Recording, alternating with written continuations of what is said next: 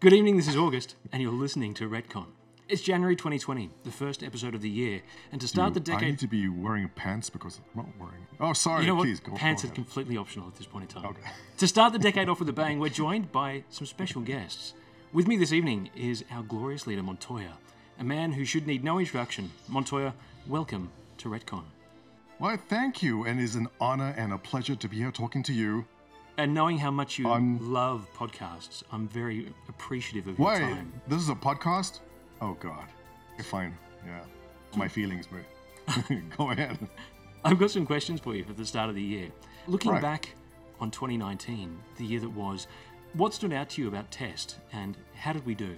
Okay. Good first question. I think every year, the biggest standout is obviously CitizenCon. Now, America's CitizenCon is better. Sorry, guys. Sorry, Europe. But it's true. It's bigger. There's more US backers than our European backers. But Europe's also kind of cool. Manchester, especially, because one of the big offices is there, obviously. But I unfortunately couldn't make it. It's quite an expensive trip. And I guess we're saving all the ammo for the 2020 CitizenCon, which is LA, most likely. But 2019 was pretty good, and it was great seeing, I should have made a list of names, crap. Munkin, Shive, Lefty, definitely. Panzer was there, WMK, Makut and his wife were there, Captain Richard was there, and Hasgaha did an amazing poster for us and some other paraphernalia which gave away from him. I'm probably forgetting 2-3 other people. I'm sorry, guys, if I forgot your names, but as every year, the big standard is always meeting the guys that you hang out with all year in Discord and seeing them face to face and meeting people. And we've been doing this for 6 years now, and it's great every single time. So I would say definitely CitizenCon is the big standout, as always. I think we got a lot of our members excited about the game, and it was good to see everybody getting reinvigorated about Test as well from CitizenCon. And I'm really looking forward to CitizenCon in 2020. That's one where I hope to make it from my side of the world. I look forward to meeting everybody in the flesh. You're going to make the trip. I'm looking forward to meeting you in person. I hear you're quite handsome. That's a terrible lie. Oh, good. Because I don't like people better looking than me. It's a new decade. Yes. It's 2020. What do you think is going to be on the plate for Test in the year ahead? What should we be looking forward to? Well, look, fingers crossed. I'm hoping 2020 finally brings us a bit more persistence. I can't speak for everyone. I mean, I know there's guys in here right now. They're playing 3.8. 0.1 just came out to PTU, so I mean, there's people in there right away playing all the time, and I can't speak for everyone, but one of my issues is with the game is that lack of persistence. So if I'm in there grinding and I'm doing bounty missions and I'm going mining and I'm just putting in the effort, there's a wipe at the end of the week or in the month, and all the effort you put in is gone. Like, you've upgraded your ship, you've got a new drive in there, the shield, whatever it is, you upgraded, the weapons you've upgraded, it all goes away. Now, yeah, it's sure, it's fun to do, but eventually, after a while, like, well, I'm not going to put in the time to grind away and get these things and upgrade my ship if it's going to be wiped. So I think a lot of people feel the same way I do, that persistence will just bring in more regulars, and people will be playing longer and putting more hours in to get the new weapon, to get the better drive for your ship, to get the better shields, because they know that next month it's still going to be there. So fingers crossed, 2020, more persistence, 3.9 at least. I hope we see that, and we'll see a lot more activity. I'm personally looking forward to 3.8.1. 3.8 has been a little bit buggy for me, and it'd be nice to have a little bit more stability, and I can't wait to see that carry. It's because you're on Australian servers, that's why. They're the best servers, and they have the best people. Well, sure. Let's just go with that. We're totally not drunk, it's fine. You posted a State of the Squadron back in October last year, which mentioned Senate. What is it, and how is that going? Okay, good question. Well, silly question. You should know, you're there. I don't know what the hell's happening in Senate. You're the one who's in there. In truth, it is more like that. Senate is more of a thing that the diplomats will be handling. Myself, as the head of the org, I foresee myself being busy with things happening org-related. I can't be everywhere all the time. I can't form and keep the relationships we need all the time. That's why we'll have to have diplomats eventually to go out there and keep with the relationships and form the relationships we'll need in the future for ourselves and for a lot of smaller orgs that want to, I don't want to say have alliances and coalitions, because we don't do that. We don't do it yet. But a lot of smaller organizations have displayed a lot of interest in doing that kind of thing. I just feel it's a bit early. But in the meantime, Senate is something which we can start working on. And, well, I guess you'll be more of an expert on that than I am at the moment to, I guess, answer that question. But it has started and is rolling out. Okay, so looking ahead, what do you think Senate is likely to mean for our members? Do you think that the way that we interact with other orgs is likely to change in the near term? Yeah, look, in the near term, no. Everything important that's going to come with this will happen when the game comes out, and not even in the first month or two of the game. I'm talking 6 months to a year after the actual game, the Persistent Universe, is out. And this is when organizations and the alliances they form will start capturing areas of interest and controlling certain areas of interest in space. It's impossible to know at this moment in time who those orgs are going to be. There's plenty of orgs which are going to burn out. There's orgs which will have power which don't even exist yet. And there's orgs which exist right now which will simply fizzle out. So the kind of relationships we have to build, I mean, it's tough to plan and predict at the moment, but it'll all become a lot clearer at least 6 months to a year into the game. And Senate is one of those groups which will essentially be at the forefront of, forming these relationships and identifying opportunities for all parties. So, for example, say some small org of 10 people has found an extremely rich resource in space, some asteroid belts with a rare mineral or material. And they need to go mine it, but they need protection from whether it's NPCs or whether it's other organizations. They can approach someone in the Senate, say, we need this. In return, you get that. So if we protect you, we will get a cut of whatever you mine, whatever the relationship is. For me personally, the most exciting part of the game will be the politics. I mean, obviously, the gameplay itself is going to be fun, but where will we be in 2-3 years' time? And the meta of the game, the politics of the game, will be something I feel which carries it the next decade, next 15 years, hopefully, fingers crossed, much like EVE did for 15 years.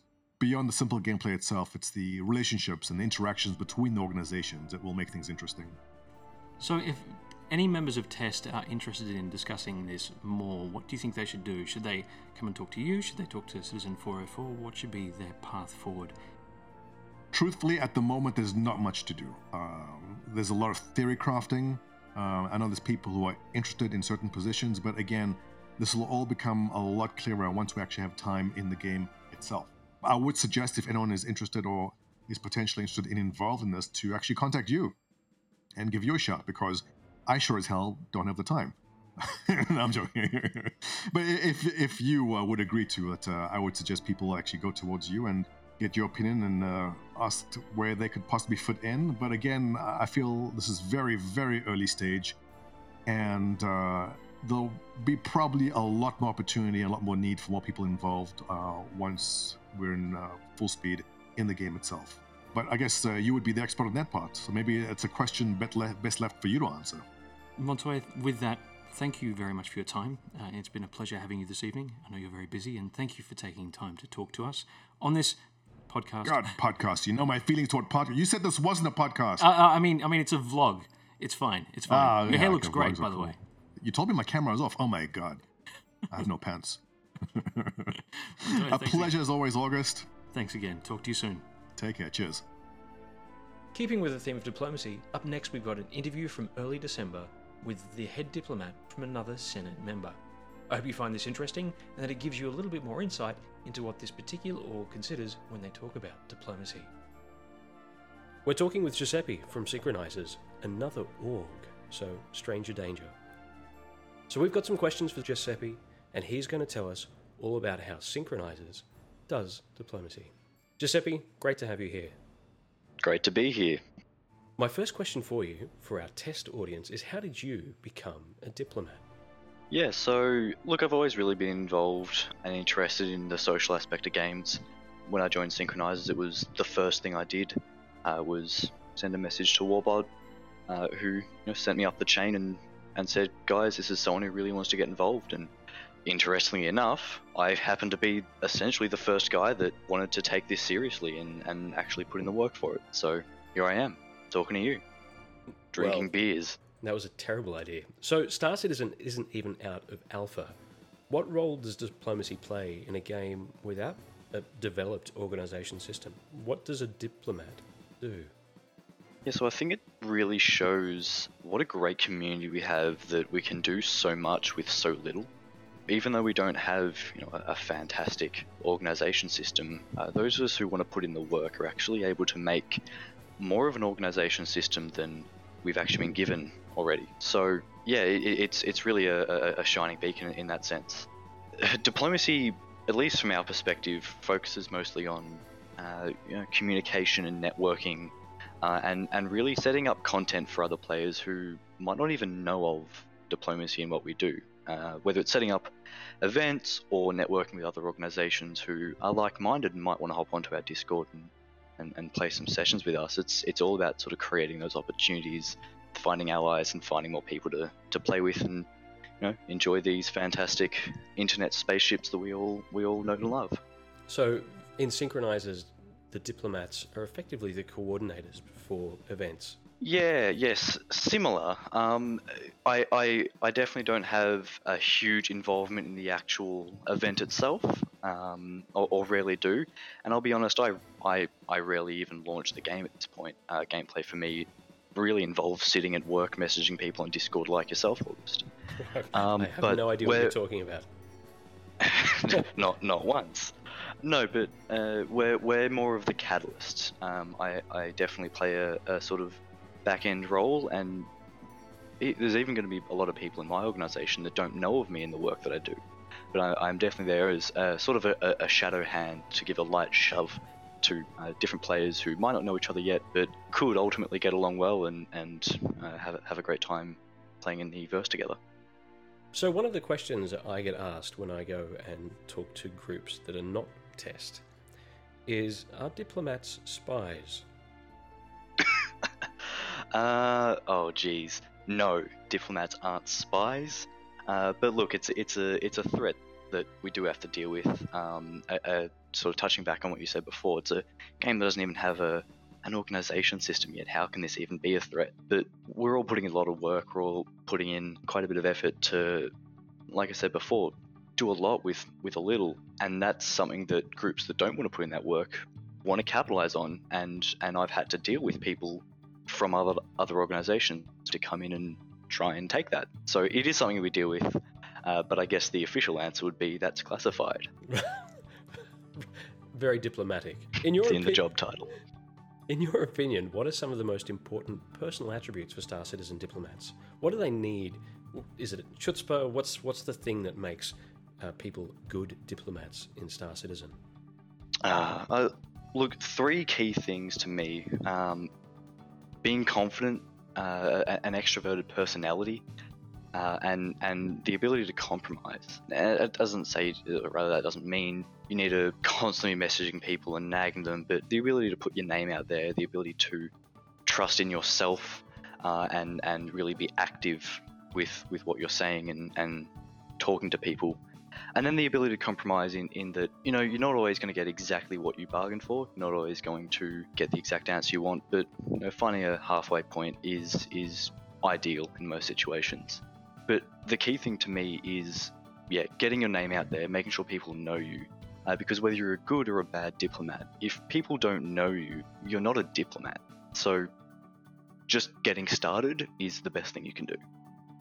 So, as a follow-up question, in your opinion, how many Star Citizen diplomats that you've dealt with exhibit those attributes?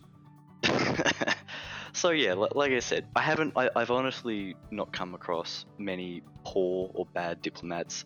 A diplomat's a diplomat. We're messengers at the end of the day. So yeah, most do have at least one of those attributes, but confidence is key. So if I've joined somewhere and I get messaged by a representative, or even if they're not under the title diplomat or some kind of recruitment officer, to me that's a diplomatic activity, and that's some kind of confidence that they're portraying. So yeah, I think most do. And if they don't, then I wouldn't have spoken to them, really. Giuseppe, my final question for you, is diplomacy fun? Is being a diplomat fun? Oh, geez, that's a heavy question. Look, I don't think I'd be here talking to you if it wasn't fun. Like I said, it's the kind of thing that I enjoy, but we're definitely a niche kind of people that enjoy this sort of stuff. Like I said, I get my gameplay out of sitting at work on my break, talking to people like you and writing out documents, which is the nerdiest thing you can imagine. I'm doing document writing for a game that doesn't exist yet. but it's something fun for me. It's a role I can play, and I can really see how my cog in the overall machine makes that little difference. So yeah, it's fun for me. Fantastic. Thank you very much, Giuseppe. Thank you very much. See ya.